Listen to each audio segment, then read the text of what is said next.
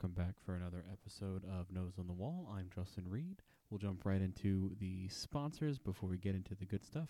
As always, this episode of Nose on the Wall is brought to you by our friends at Free Lunch Coffee.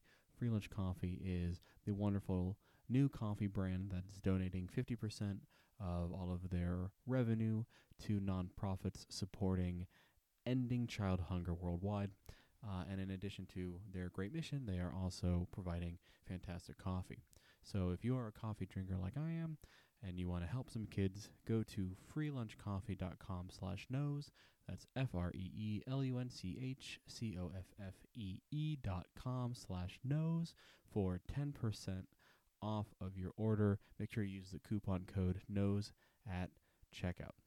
This episode is also brought to you, this is a new one, by Keeps. Are you bald? Is your husband or boyfriend bald? Would you like them not to be? Have them try Keeps. Keeps is a revolutionary new product that is helping men keep their hair. And I know you might be thinking, Justin, this is probably some sort of like snake oil or some sort of gas station bathroom fix. It's not. It's medicine. And I am fortunate enough to have kept my hair, but I know a lot of people out there are not, right? So if you or a loved one happens to be in that position, there is something you can do about hair loss. It is not something that has to happen to you. And so here's how it works. You'll sign up online, answer a few questions. Within 24 hours, a licensed physician, not some random person off the street, a licensed physician will recommend the right treatment for you. If you're just general thinning, if you have a receding hairline, if you're thinning from the crown and you need a yarmulke to cover up your bald spot, they will recommend the right treatment. From there, they ship it to you discreetly every 3 months, and it'll help you keep your hair. Now, this code's a little weird one. They gave us a new one. It's kind of strange. We're going to get a more straightforward link coming down the pike. But for now, you'll go to keeps.q3qw, that is Queen 3 Queen Westchester.net/nose for 35% off. That's right, 35% off your 3-month subscription. On today's episode, I speak to Beth Birchfield. Beth was recommended to me from Rachel Noel, who appeared on episode 10, I believe it is. And I had never met Beth before our conversation, and she is so cool. She has bees in her backyard and is leading the charge in all sorts of women's issues and sustainability issues in Colorado. And I had a blast talking to her, and I think you will like it. So jumping right in, thank you for your patience as we read the ads from the sponsors. That is what keeps this show running, so I do appreciate your patience. But without any further ado, the wonderful Beth. All right, with me I have the wonderful Beth. Thank you so much for doing this. Yeah, thank you for having me. I'm excited to be here. Yeah, one of the recent episodes with Rachel Noel, I asked her, I was like, hey, who do you think I should talk to on the show? And immediately she said, my friend Beth. And she said she described you as a badass, a total badass, and someone that I needed to talk to immediately. So Oh, I love that. She's so great.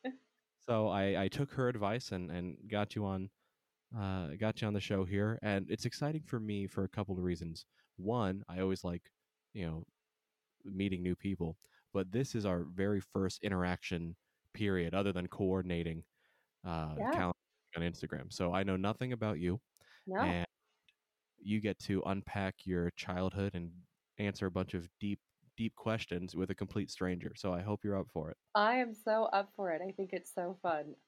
Yeah, I think this is a great concept. I think it's great that we're just diving in as total strangers, and we're we're gonna get into the nitty gritty of my past. Yeah. So first, since I really don't have any context on you and your life, before I ask my questions, who is Beth? Well, give me the rundown. Sure. So, the LinkedIn profile would say that I am the Chief Sustainability Officer for Remark. which is an app that makes it easy for users to give feedback to businesses on their sustainability practices. Oh, And okay. then it connects those businesses to resources to change, while not impacting their bottom line. Um, so yeah, we're a public benefit corporation, and I joined that team this year. And then I'm also the co-founder of Women in Sustainability, which is a nonprofit that's focused on advocacy and education, for women and allies in the sustainability field. So that's my LinkedIn profile. But on the other side, on the personal side, obviously, I'm friends with Rachel, who you interviewed. He is also a badass. And I live in Colorado with my husband and dog, and I'm a backyard beekeeper and love everything about the outdoors. And yeah, that's kind of just me in a snapshot, I suppose. Sure. So, a couple questions. Yeah. So, when you're talking sustainability, I assume you mean like environmental, Yeah. right? Yes. Primarily environmental. Gotcha, gotcha. Yeah. So, where does the first question that comes to mind? You mentioned, and hopefully I'm understanding your work right. You mentioned that you are involved with women and allies in the sustainability field. I guess my question is where did that like subsection of sustainability uh, efforts and initiatives? I'm not sure how exactly to phrase this question. Um, Sure. mm, Like how did that become like a sub yeah, focus of yeah, sustainability? Is that kind of what you're asking? yeah, I think so. Yeah, sure. Let's go for it. So I mean, so you can't really talk about climate justice without talking about social justice. And unfortunately, the people that are most impacted by climate policy are usually people. It's usually the BIPOC community, so people of color and more impoverished communities and women that are most impacted around the planet. So, what how I really started working with that group is I just realized there were so many other women really working on different sectors of sustainability, whether it's pet sustainability or food systems or regenerative agriculture or solar or all of these different subsections. But there wasn't a lot of integration, and there wasn't a lot of mentorship for graduates that wanted to work in this field. And so um, me and my business partner Becky put together this plan to kind of like how do we expand this, uh, and I just feel like there needs to be more collaboration and resources both in the private sector and for individuals. So I feel like that kind of is the what I try to do both at Remark, working with I primarily work on the business side, helping businesses be more environmentally sustainable and save money, and then also in women in sustainability, trying to educate and mentor, and advocate for policies that help those communities that are most impacted. Sure. So, okay, that makes sense. That Yeah, definitely that clarifies it. Thank you. yeah, totally. And then the other the other thing that jumped out to me was you're a backyard beekeeper. Did I hear that right? I am. Oh man, and I will talk about it to anyone who will let me. Yeah, the floor is yours. How on earth did that? I I am obsessed. So my I had been talking about the importance of bees and how we should really look at how the bee populations are impacted because we need them for food. It's like one of every three bites of food you can thank a bee for, and so Much?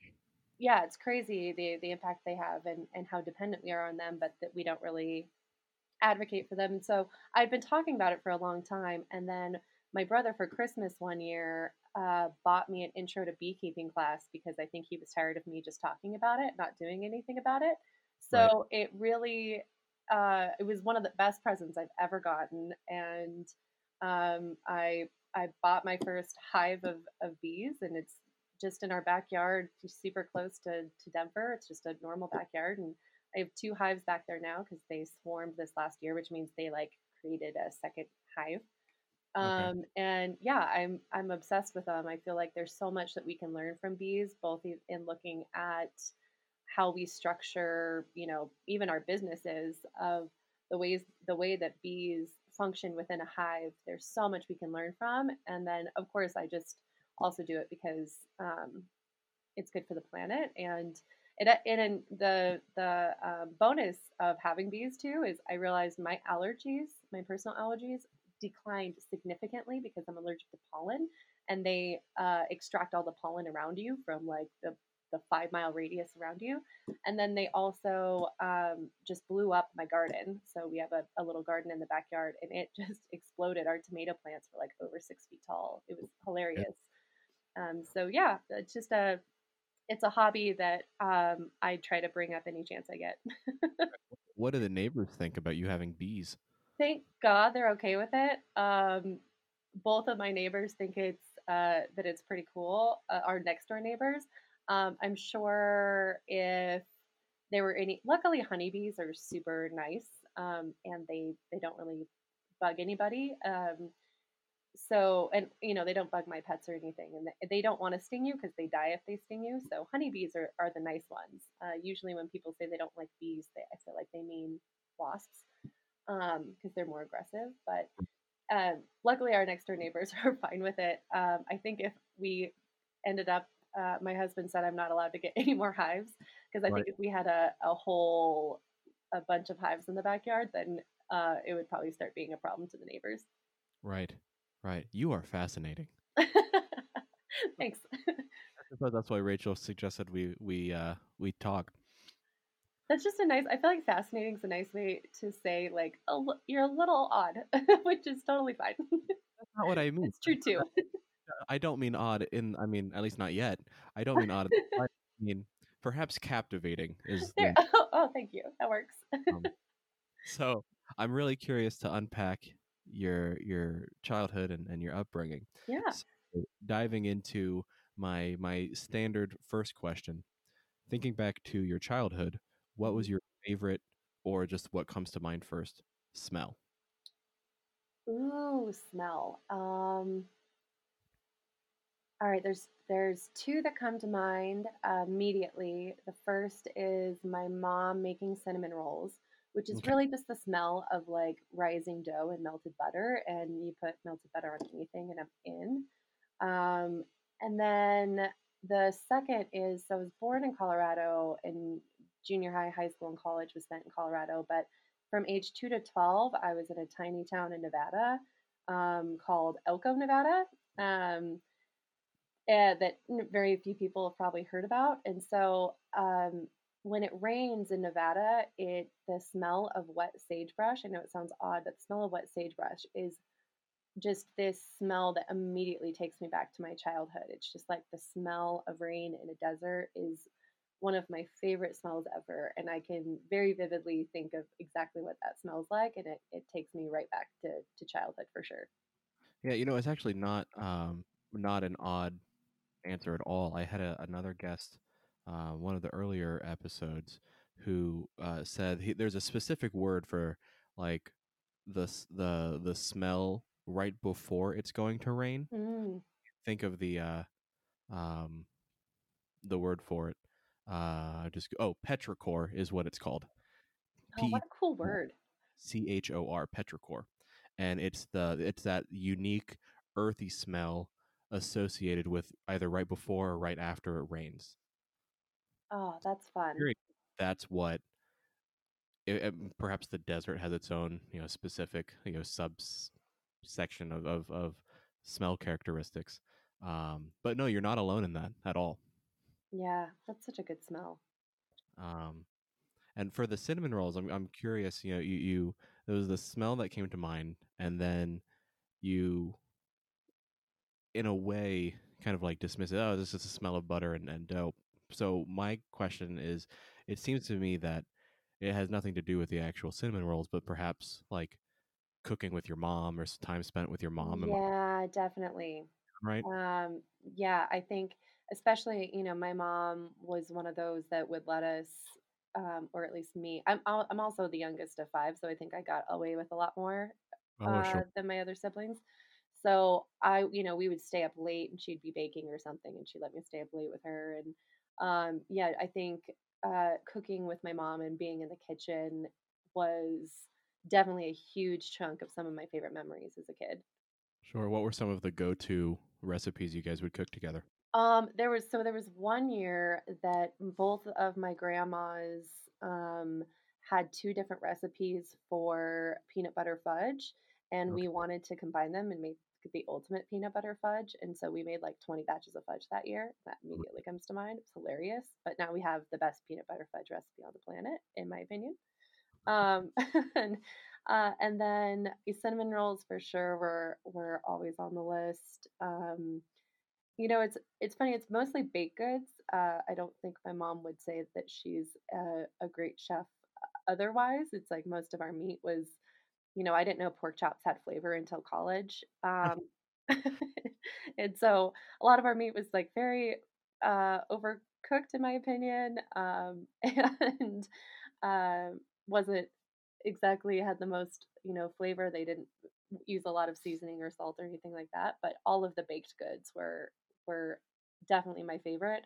And then I kind of realized later in life too is like anything that is associated with butter is usually like I was making a list. I was like, oh, I love crab legs and I love croissants and I love like all of these different things. And one of my friends was like, it kind of sounds like you just like butter. And I was like, you know what? You're probably right. So um, I think that definitely has something to do with it too.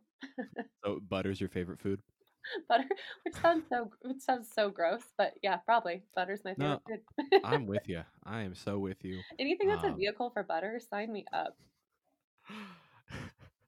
that's funny. We kind of have a similar um, dynamic in our home. My wife is a kick-ass baker. I mean, I a couple Christmases ago, I got her a KitchenAid mixer. I was like, I believe in you. This is yours. Have fun.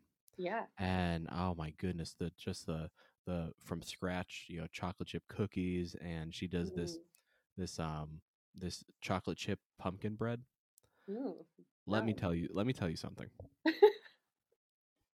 I all of my health and weight loss efforts up until fall get thrown out the window when pumpkin bread comes to town. Yeah, all bets are off.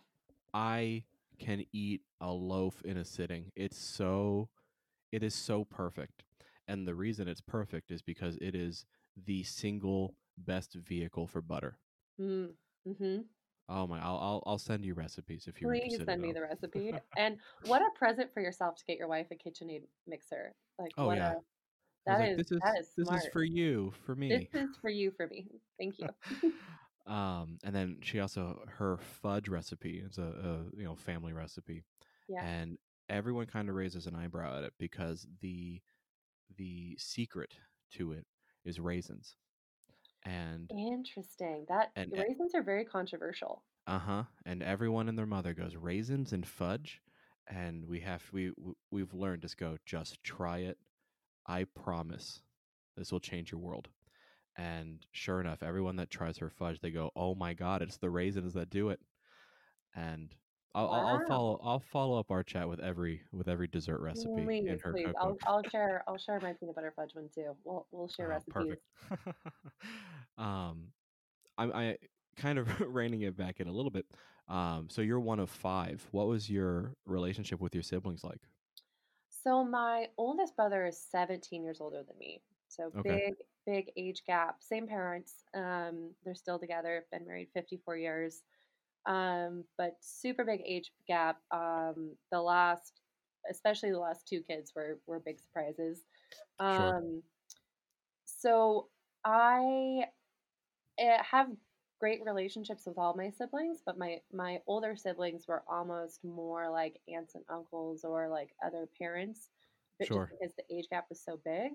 And then my brother that I'm closest in age to, that's only 3 years older than me, we disliked each other our entire childhood. It was like constant battling. And then right. once we got to college, we went to the same college, we became best friends and we're still super, super close. But yeah, I'm really fortunate that I have really great relationships with everyone in my family and have learned so much from each of them. I feel like I kind of um, am the most lucky in my family that I got the benefit of being the youngest, of getting to learn from them all, and kind of cherry picking my favorite parts of them, Right. to have as my own, and learn from their mistakes. And so, yeah, I'm super lucky in our family life for sure. I'm curious because you say you've got an almost aunt uncle type relationship with your older siblings, and then you're best friends with your closest. Is there any sense of like guilt or any sense of something in that territory of having that different dynamic with your siblings? Has that ever come Yeah, up in that way? yeah, for sure. Especially with, I would say, my oldest brother. Um, I think I could see him potentially wanting to be closer to us. And there's Mm-hmm. such a generational difference too, and we have very different hobbies and very different politics. And so I don't have a lot in common with him, and so he's not someone I would normally be friends with. And Right. so we're very civil to each other. We love each other, and we'll send each other Instagram messages, things like that. But I'm not close to him, and there definitely is that little underlying level of guilt. And I also grew up Catholic, so guilt is a very common word in our family.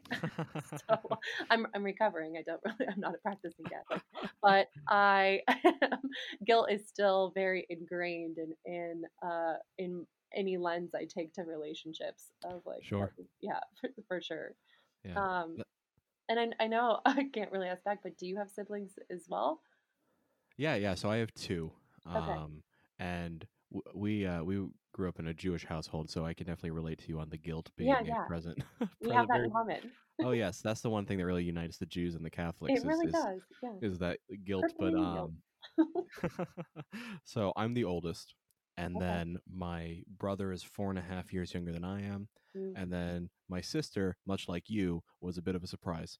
mhm. So we are 11.5 years apart, and it's interesting because I can relate in a sense to your oldest brother with the gap. Now I was only 11 when my sister was born, so I was still a kid. At Mhm. 17, you're basically off doing your own thing. Right. Um, but when I was leaving for college, she was 7, Right. 6, 7, and I've since did undergrad, grad school, started a career. I'm decently into my career, and she's entering high school. And it's an interesting when you said it's almost like an aunt uncle kind of Mhm. relationship. I don't think we're quite there. We're pretty close. Mhm. Um, for the holidays, my parents got her Animal Crossing, and my wife is completely addicted to it, and I play every so often just to oblige my wife. Sure. So like we spent New Year's on each other's islands for with my sister, and so we're closer than like an aunt and uncle situation. But I can definitely relate to there being times where it kind of teetered towards that end of the spectrum. Right. And it's interesting because with the big generational gaps too, it's like our a lot of the things that I think people typically share with their siblings, like the same TV shows you watch, the same video games, the Yeah. what technology you grew up with, all of those pop culture references, things like that are so different when you have that big of a gap, that I feel closer to my niece, my oldest brother's daughter, who's only 8 years younger than me, than Mm-hmm. I do him. It's very odd. Sure. Um, Sure. so yeah, I could see that. But yeah, and you find those ways to connect. But Yeah. in a lot of And ways, there's that. yeah, and as far as kind of to your point, so I was born in 95, kind of the tail end of the millennials, and Hmm. then my siblings were born in 99 and 2006. Hmm. And even though I am much closer in age to my brother, the generational difference between the end of the millennials and the beginning of Gen Z puts him and my sister in a more similar upbringing than Hmm. me and my brother, even though they are 7 years apart. Um, Yeah. I didn't. My first phone was a flip phone that had a limited amount of minutes Right. and no texting, none of that, right? Right. And that is such a foreign concept to especially my sister. My brother kind of gets it because he saw it with my parents' Sure. phones and me getting my first phone. My sister, I mean, that's that's a dinosaur technology, right? Right. I I had mean, to nothing makes me feel more ancient than talking to my nieces and nephews about technology. It's so funny. for sure, for sure. I was trying to explain to my sister what T9 texting was, Ooh, that's and fun. and it took some time. Yeah. Um, and yeah, it's been interesting to see just how all the upbringings are so different between Yeah. me and then the two of them. Totally. My nieces asked me. This is the one that like floored me. Asked, "What does hang up the phone mean?" And I was like, "Oh my god, yeah, you've never hung up a phone." I had to explain to them that phones used to be you had to like hang them up. It was on a thing, right? Yeah, what a concept. And they also have asked what the save button, why the save button looks that way because they've never seen Hmm. a floppy disk. I was like, Yeah, wow, this is crazy. So yeah, I can relate to that for sure. It's funny. I saw kind of to that last point. I saw something on I don't know if it was on Facebook or whatever, um, but there was like a Gen Z kid who took his first job at like an engineering company or something, and they like 3D printed a floppy disk as one of the projects, and apparently this kid and his group of peers who are all millennials plus Sure. asked, he was like, why did you 3D print the save button? And people were like, oh my god. That's crazy. So fun. Yeah, and just like other like little concepts like you can only play video games on channel 3 or 4. Right. It wasn't like the Roku TVs now that you just put it to the PlayStation or whatever. Yeah, Just no, I mean, it was a whole setup. I mean, I even, because we had the old gray Nintendo and I mhm. had like a system where you had to like blow into it and hit it Yep. like 3 times in order to get it to work right. So I could play Duck Hunt. It's like Right. there was a there was a process. Yeah. Yeah. So, um But yeah, yeah, no, now I'm like the elder millennial that's like back in my day. right. uh yeah, no, technology is a fun one to pick apart. Yeah. I just like I remember like Saturday morning cartoons, Mhm. and the commercials like Floam, if you remember that, Yeah. and just like all the toys were just like Or people even just screaming at commercials. you. Yeah, Commercials in the themselves are the now concept archaic. of commercials. Yeah, Yeah.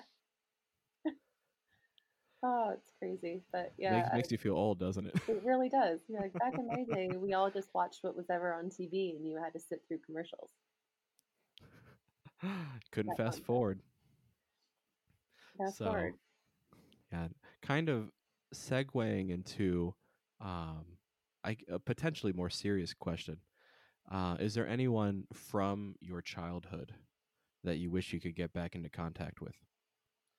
Um, I've been lucky that I mean, because of social media, it's been pretty easy to get back in contact with some of the people. I had my fourth grade teacher reach out on Facebook, and it Hmm. just like made my heart explode because she was my favorite teacher. But you just assume you're like one of a million students. Right. Um, so it was great to connect back with her. My best friend and I have had the same best friend since I was 4. We met in preschool, and we definitely don't talk as much as I wish we did. We're still connected. I'll still wish her, happy birthday and Merry Christmas and things like that. But Right. we've definitely kind of lost touch and aren't as close. And there's some of those for sure that you just kind of wish that you can get back in touch with a little bit more. But um, it's kind of one of those things of like all I have to do is pick up the phone. But Yeah, that was going to be my follow-up. What's stopping you from right, rekindling that? right. It's like all I really need to do is just pick up that phone and kind of um, reconnect with some of those friendships. I think part of the problem is that too. I think liking things on Instagram and making quick comments on social media feels like connection without being connection, and so there's this justification of saying like, oh yeah, no, I still chat with them all the time because we send each other memes when that's not actually Right. connecting with someone and staying truly in touch. Like I couldn't tell you. I know I talked to her briefly about the pandemic because she's a nurse, but I can't really tell you much of what's truly going on in her life. And so, um, yeah, I think it's just this justification for like saying that social media is actually connecting when it's not. Right. And I would I don't think advise is quite the right word, but I would say if that's something that you want to do, I would Hmm. recommend you do it. And the reason being is I had, and I don't think I've said this story on the podcast yet. Um, Similar to you, meeting in preschool. I grew up in Florida, and we moved back to Florida from New Hampshire, where my dad was doing his grad school at the time. So we moved to Tampa, Florida, and they enrolled me in this preschool when I was 3, and I very quickly became the closest friends with these two other boys, Scott and Mark. Hmm. And just by complete happenstance, it turned out all three of us were Jewish. So growing up, we went to each other's bar mitzvahs, and we were just the best of friends. Yeah. And I ended up when I was 11 or 12. Um, we moved to another town in Florida, so kind of lost touch. Um, we kept in touch loosely through our parents, but the best friend status was really just because of the time spent, not because Right. of the relationship itself. Um, and Mark and I kept in touch more than I did with Scott. And fast forward to about 2 years ago, um, and Scott struggled with drugs and whatnot for quite some time, but unfortunately, he died of a heroin overdose about Mm-hmm. 2 years ago now. And if I could go back and rekindle that sooner, I wish that I could have, but I can't. Right. Uh, so what I had was the memories from 3 to, we'll call it like 13, 14, and then just like a steep drop off, and then he passed. And yeah, if I could go back and rewrite time, I would, but I can't. So I would say if that's something that's on your mind, do it. There's nothing stopping you from picking up the phone. And unfortunately, we really don't know what the world is going to be, and COVID proved that we don't know what's Oh, around the so corner, true. right? None of life is guaranteed for sure. Definitely. So That I'm so sorry to hear that too. I think that's it's such a harsh lesson, but I feel like sharing that how much those stories can wake people up to be like, yeah, I've got to act now. Like it's got to happen today yeah, type of situation. it was a harsh lesson, but a lesson nonetheless. Hmm. Um, so there's certainly plenty to take from it, and I've got this little picture of the three of us when we started kindergarten, just the three of us Hmm. standing next to each other that I have on my desk, um, just kind of as a day-to-day reminder of of that. And a lot of why the show came to be was stemming from wanting to look back on those nice stories and of those good times, Hmm. and because it's easy to dwell in the dark and depressing, but most of growing up is awesome. Right. So that's kind of where what Yeah, I love inspired the that. show. I think that's great. But yeah, because I think We were even talking about this over Christmas. It's so fun to see the magic of the holidays through kids' eyes, and just kids have such a fun perspective about the world because yeah, they have that innocence. They haven't been through deep loss. They haven't been through heartbreak.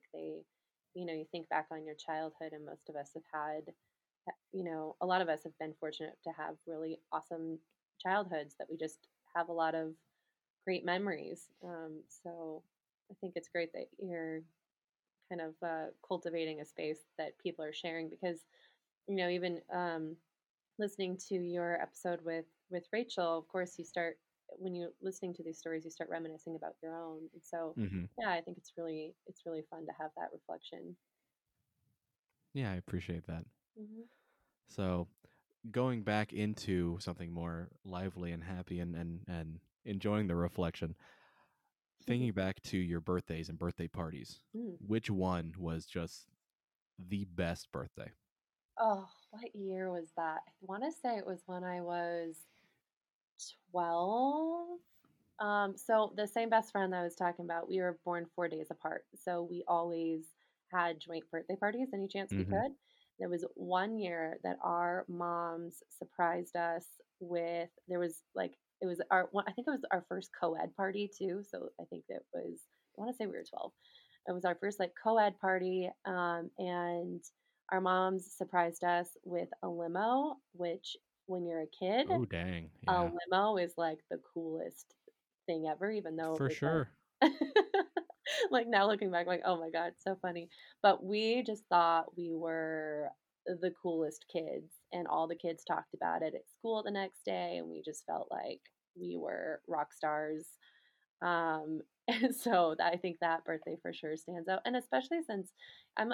It's funny because I don't mind public speaking. I don't mind having attention in that way. But I really despise being like the center of attention when with like birthday parties. Like I never know what to do Mm-hmm. when someone's singing me happy birthday, and I didn't want like a big wedding. We end up eloping for that reason too. It just I don't like that type of like all eyes on me emotional attention. Right. So being able to share my birthday with my best friend, I think made that so much easier growing up too. And so like all of those birthdays that we had joint birthdays together were always so much better because then it was like we're having a party. Right. Right. Yeah, Yeah, that's fine. I'm similar in that sense. I was never a big birthday kid.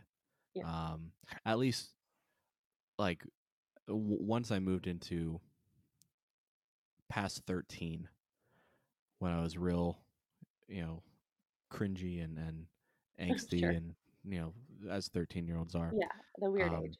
yeah, I can definitely relate to not wanting eyes on me. Hmm. Um, and for me, just being Jewish, and 13 is when I had my bar mitzvah. So coming Right. off the heels of a birthday party, essentially, where I had homework and 200 people showed up, I was like, that's my birthday quota. I'm done. Yeah. And to this day, I am not a big birthday guy. I just want a quiet day. I want, Uh-huh. I appreciate the phone calls from family. Says, hey, happy birthday. I love you. Done. Great. Easy peasy. And then I go about my day. Yep. I'm with Um, you.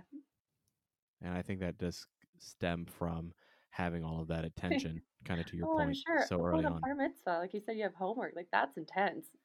Oh, yeah. And so my family, we were Reform, which is like, entry level Jew.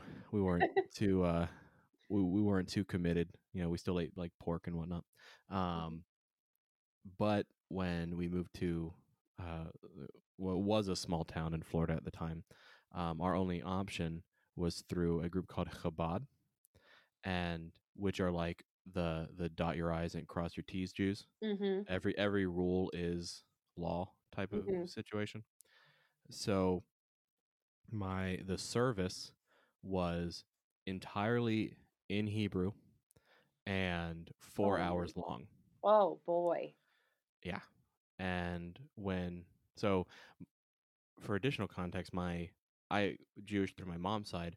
My dad's side is all Cuban, deeply Catholic Cubans, right? Interesting. So for that wing of the family coming to a 4-hour Hebrew service, they're like, what the hell is happening right now? Yeah, they're like a 1 hour Catholic mass is long enough. Right. Yeah, imagine a 4-hour Catholic mass in a Yeah, language no. you don't know. Wow. Yeah, it was pretty crazy. Um, and that kind of also pushed me away from Judaism. I'm it's tough because I'm not practicing in any way, shape, or form. Sure. But I love that I am Jewish, if that makes any sense. I Um, get it because there is some kind of like solidarity when I find other people that have suffered through the same like childhood I have with the Catholicism. There is like some sense of solidarity, but I'm with you. I'm like I always tell people I'm recovering. There's not I don't go to mass. Like where I'm definitely not Catholic. I wouldn't say I'm religious at all, but I there is this sense of solidarity and pride that kind of comes with. yeah, there's like it's a culture. Yeah. And in the case of the Jews, everyone's wanted to kill us for so long that we just kind of stick together regardless of if we believe or not. Yeah, that's fair. Yeah, there's also that huge piece of the puzzle. Yeah, the history has not been the kindest. No, no, still Uh, not. no, no, unfortunately, but Still not I great. I think the world's moving in the right direction We when can it only comes to hope. Uh, when it comes to just tolerance in general. Yes, I, I I do agree with that. I think, I like that people are waking up. yeah. Speaking of waking up, what was one thing that you believed for way too long as a child, and when did you wake up? Ooh, oh man. That's a great question. That's a fun one. Okay, it's actually not to get too like political, but my family is super conservative. Um Sure. and we're but not I wouldn't say like super educated about politics. So when I got to college, I thought that I was probably conservative too and then learned about politics. Right. And so I think realizing that what my actual beliefs were and like it's funny because the moral fabric of what my parents taught me has led me down this path of activism, um, but their political views are the polar opposite of mine. Sure. So it's very interesting because I'm like, well, they're the ones that taught me that we need to like take care of the people and the planet and to stand up for what's right. um, but I have my one of my brothers is gay too, and I'm like, I'm a very activist in the LGBTQIA plus community. I wouldn't Hmm. say very, but I definitely try to be as much of an ally as I can.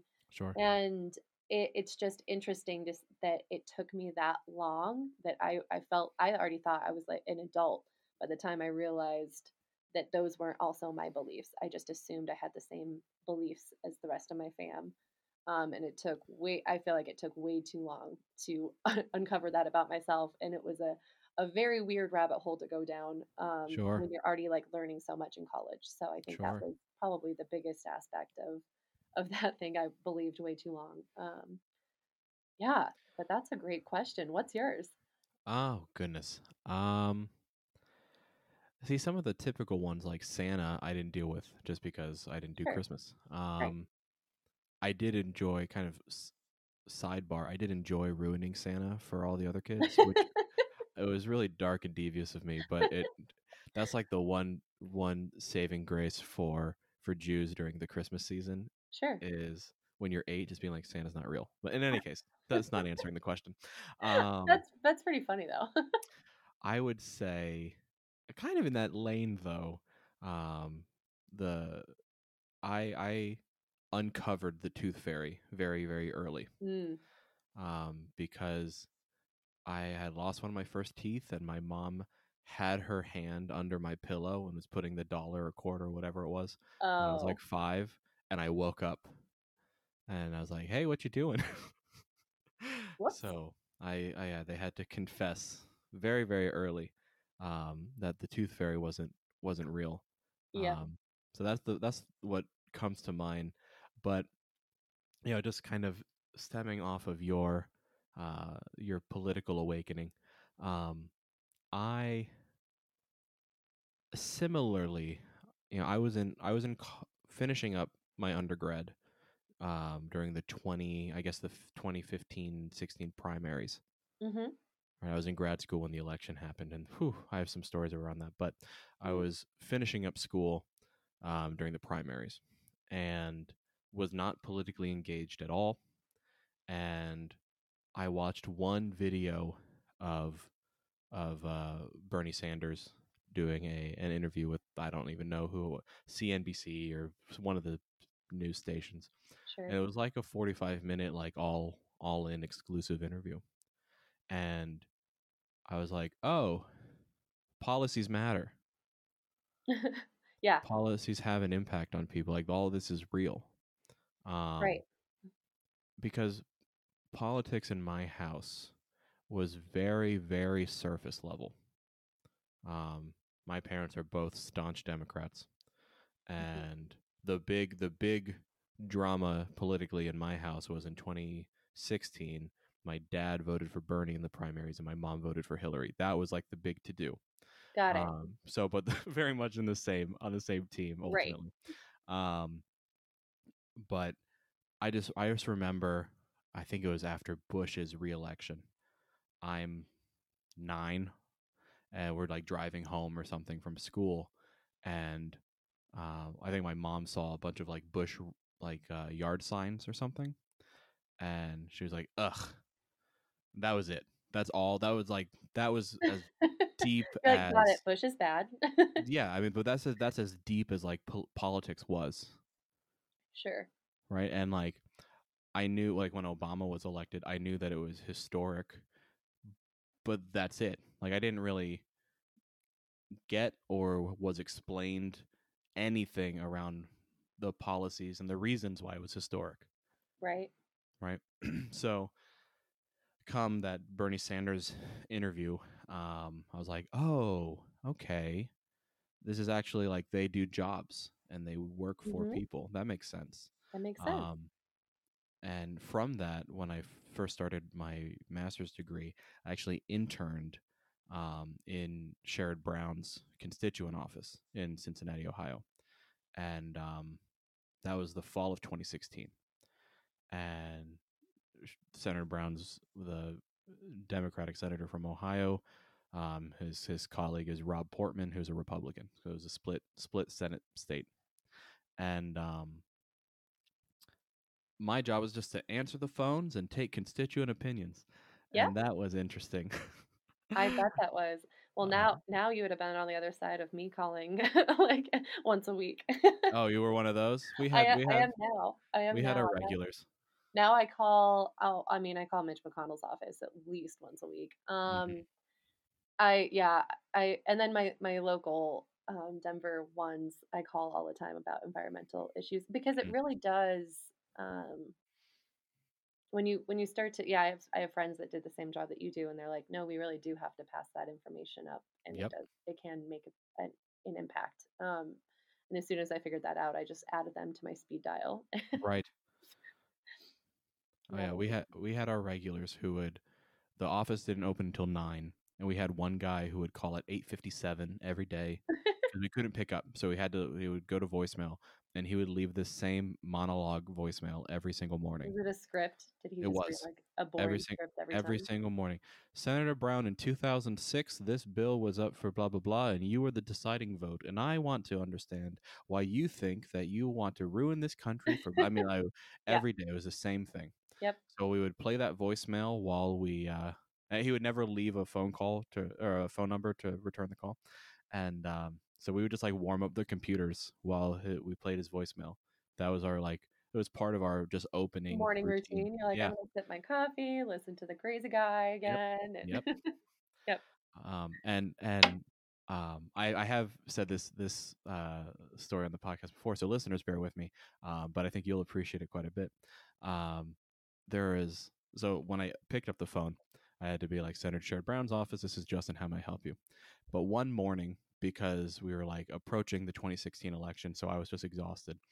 one morning I had a bit of a mental slip, and I pick up the phone. I go, Senator Sherrod Brown, and that's it. Oh, whoops. Yeah. Now, anyone who actually knows Sherrod Brown knows he has the single most identifiable voice because it sounds like he's talking through rocks, and it's the weirdest, hoarsest, like gravelly voice.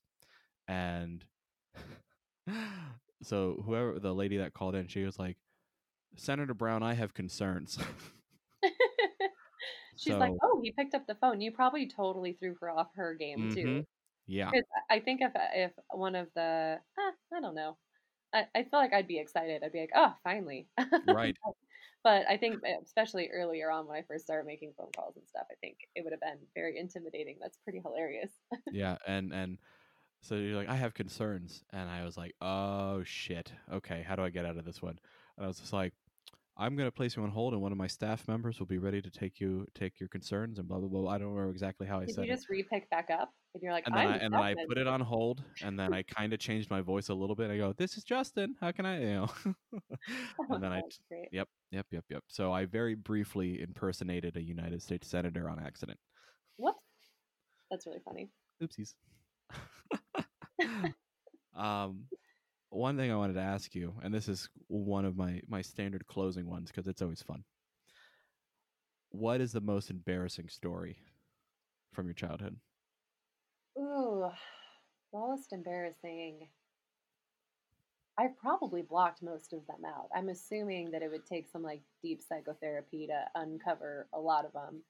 Um, Junior high, when I moved back to Colorado, so again, childhood is spent in tiny town Nevada, moved back to Colorado. I feel like Colorado is really cool and I'm not cool. And I'm starting junior high at age 12 with no friends.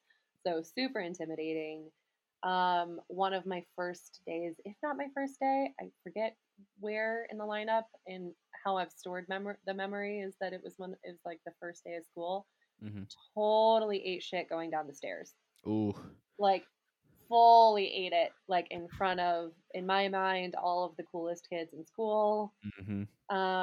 And pretty sure I turned like the color purple and just like wanted to curl up and die because to me that was just like the most embarrassing thing. They all laughed.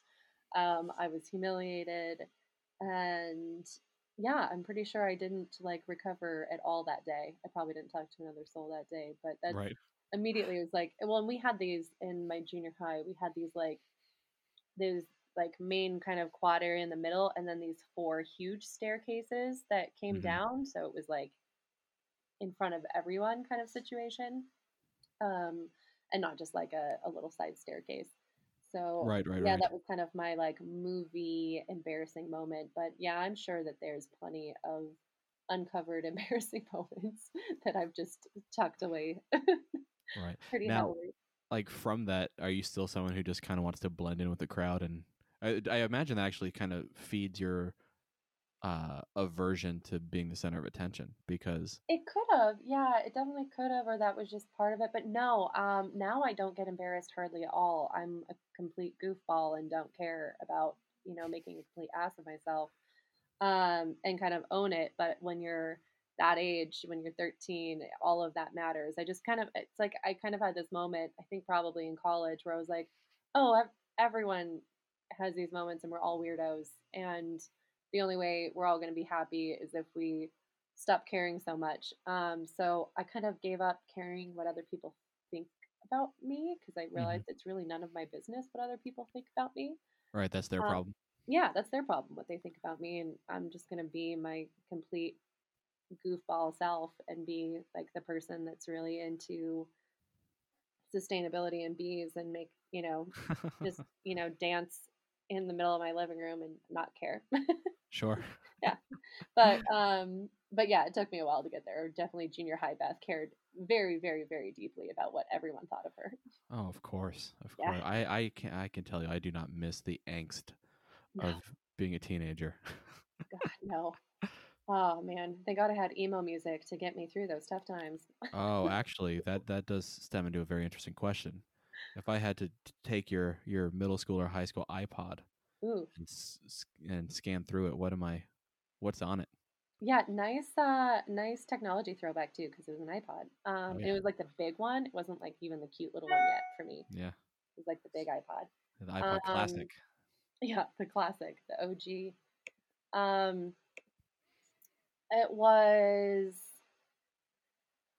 so my middle brother was obsessed with 311, so I was also Mm-hmm. obsessed with 311. So there was a lot of 311. There was a lot of Snoop Dogg.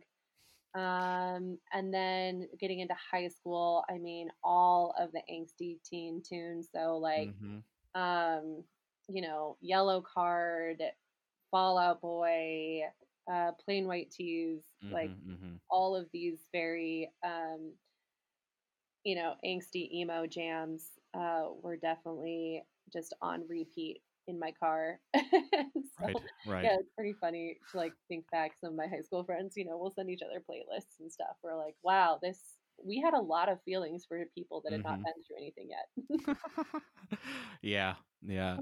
Mine was such a weird, just like collage of music because I was a band kid, and all my undergrad was actually in classical music.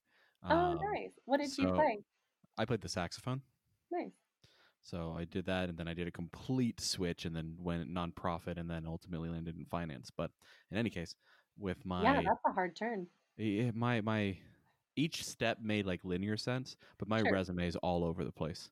Um, Yeah, I'm sure but that's kind of fun to like in interviews to be like, so. every single interview, they go, "Tell me about this." All right, here we go. Yeah. Um, but my stemming from the classical music world, my iPod made no sense. Like if you put that on shuffle, it would be some sort of Oh, symphony love that. the next to the same angsty teenage music, the My Sure. Chemical Romances and the Oh yeah, Fall Out Boys, just like most all the kids. same. And then I also had my metal phase, Oh, so nice. next to like Metallica and Megadeth Sure. and all those guys.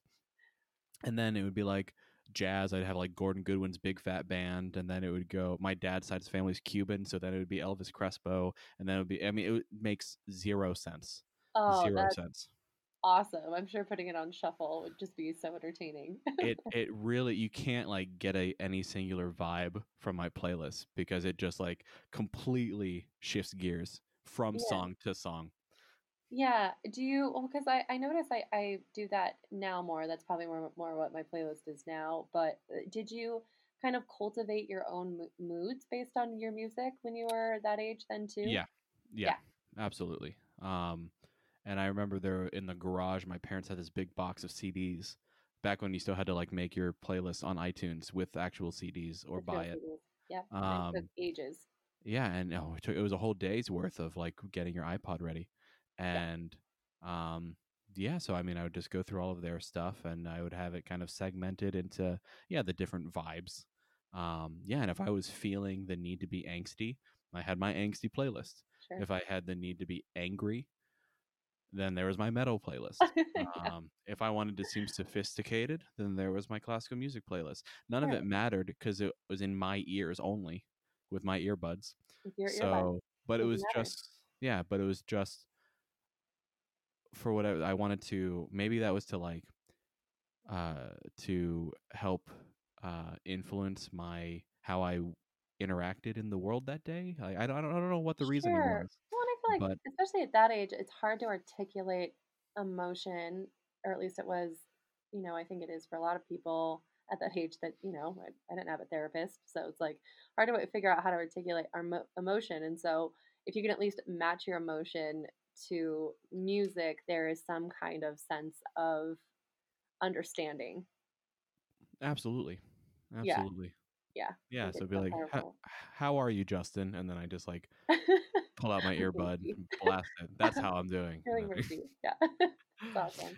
Yeah. Man, CDs, that's such a good throwback for technology again too. I remember in college, my friend Danny burned me like 100 CDs, and it's to this day like one of the nicest presents. But of Hmm. course, it was like now it's completely obsolete. But yeah, it's just Completely.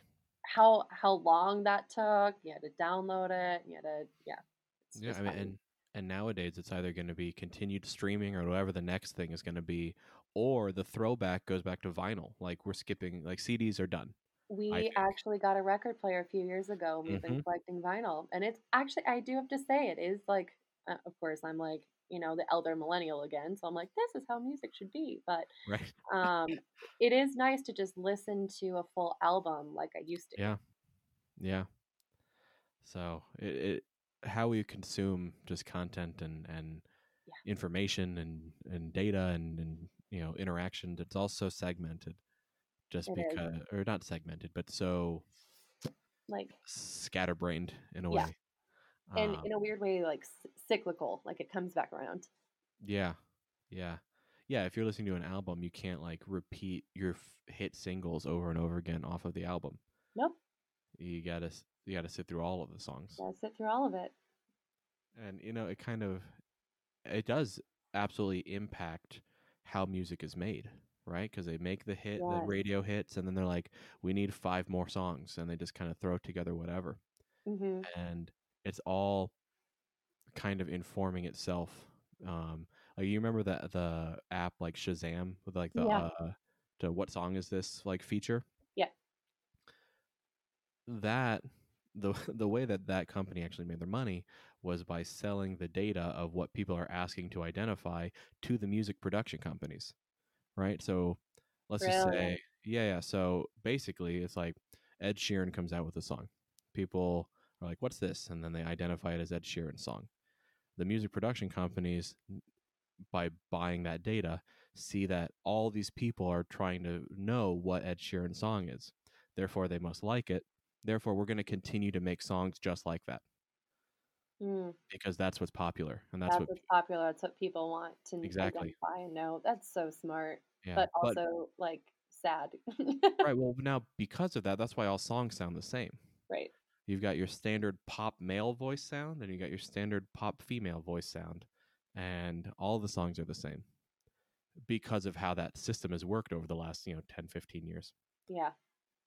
And which is why you have someone like Billie Eilish or something who comes in and throws a wrench in just the sound of the genre. And Well, and then the only reason she could do that is because she produced it herself, right? exactly, yeah, her and her brother. Yeah.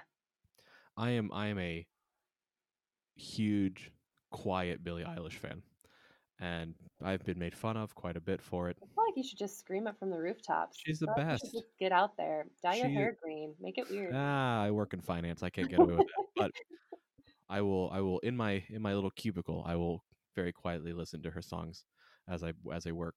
But no, she's great. She is Uh, brilliant, and she is a disruptor, and I appreciate any disruptors. exactly. Exactly. So, especially because that's now the system we have, right? We're just gonna. It's kind of like a self-fulfilling prophecy in a way, because we're like, give me this, I like this, give me more of this, and it's just this like, yeah, this cycle. Right. So, all right, I've got one final question for you Okay. because I have to let you go here soon. Who were your childhood celebrity or cartoon crushes? Oh, that's fun. Oh, what were my childhood celebrity crushes? Nick Hexon, the lead singer of 311. Mm-hmm. Definitely, I was like, okay. I think that's the moment that I realized that I was straight. I was like, that that works for me. And the movie A River Runs Through It. My family is a big fly fishing family. I've been fly Mm-hmm. fishing my whole life. So A River Runs Through It was one of the like standard movies we watch all the time, and obviously Brad Pitt in that is just a dreamboat. Oh, okay. Yeah. Yeah, I mean that's such a like a cliche like answers. Like everyone said Brad Pitt, but he really No, was like one of my first. no, most people go to Nickelodeon cast members. That's where. Yeah, I know. I had like weird mature taste. I'm like, men that were like 30 years older than me, which is funny because like my husband is grade like pretty early, and I'm like, maybe this is part of the, Right, the right, attraction. right. Always been into the older guy look. Yeah. But yeah, it's I definitely had a type. I'm trying to think if there were any. I mean, yeah, there was definitely some Nickelodeon ones. I'm sure like what was his name? Justin Taylor Thomas is definitely on the list. Um, yeah, that's funny. That's a good question. What were yours? The Nickelodeon cast members. Yeah, So all of them. all of them. I mean, Miranda Cosgrove from Drake and Josh, and Oh yeah, later than iCarly. Um, Ariana Grande, Victoria Justice. That Ariana Grande. I totally forgot she was on that's Nickelodeon. where she Yeah, started. That's where she got her start when she was like 14, 15 on Nickelodeon. that's It was right. okay That's that I had a crush on all. her because I was also 14, 15. So Right. talking about it now, several years later, is a little weird, but back then it was normal. Right. Uh, You're like, back then, we were the yeah, same age. It's fine. it's not like you were like Brad Pitt, and people are like, oh, that still can stand today. That's fine. Yeah. Uh, Emma Watson as Hermione Granger, Oh, totally. Yeah. Jennifer Lawrence. But as I've gotten older, that list has, I like to think, gotten more and more mature. Right now, my to this day crush is Deborah Messing. Really? Oh yes. Just what did it for you? Was it a certain role? What was it? Actually, I think it was when she was in Smash on NBC. If you ever watched that one, the Oh, musical, it only had 2 seasons. It didn't have a long run. It was uh-huh. canceled pretty quick. But it was her and Catherine McPhee from American Idol was like the lead in it, and it was just like the drama of like Broadway musicals. It was like kind of The whole the premise. gist of it. Yeah. Oh, that's so fun. I feel like all of yours too, they stand up. It's like they're all those women are women are still total babes. Oh yeah, for Yeah. sure. And they're also strong powerhouse women who are taking the world Powerhouse by smart storm. women. Yeah. Yeah, you picked a good lot. Yeah, Yeah, I feel like yeah, when I look back at mine, I'm like, yeah, all mine aged well. At least I had good taste. right. Yeah, like the Brad Pitt, George Clooney lane. Can't go Right. wrong. Can't Nick Exon's like 50 and he still looks fabulous. Yeah, go wrong. I stand by it. That's funny. Yeah. If your celebrity crush could travel from 12 years old to now, you picked a good one. You picked a good one. You have good taste in people.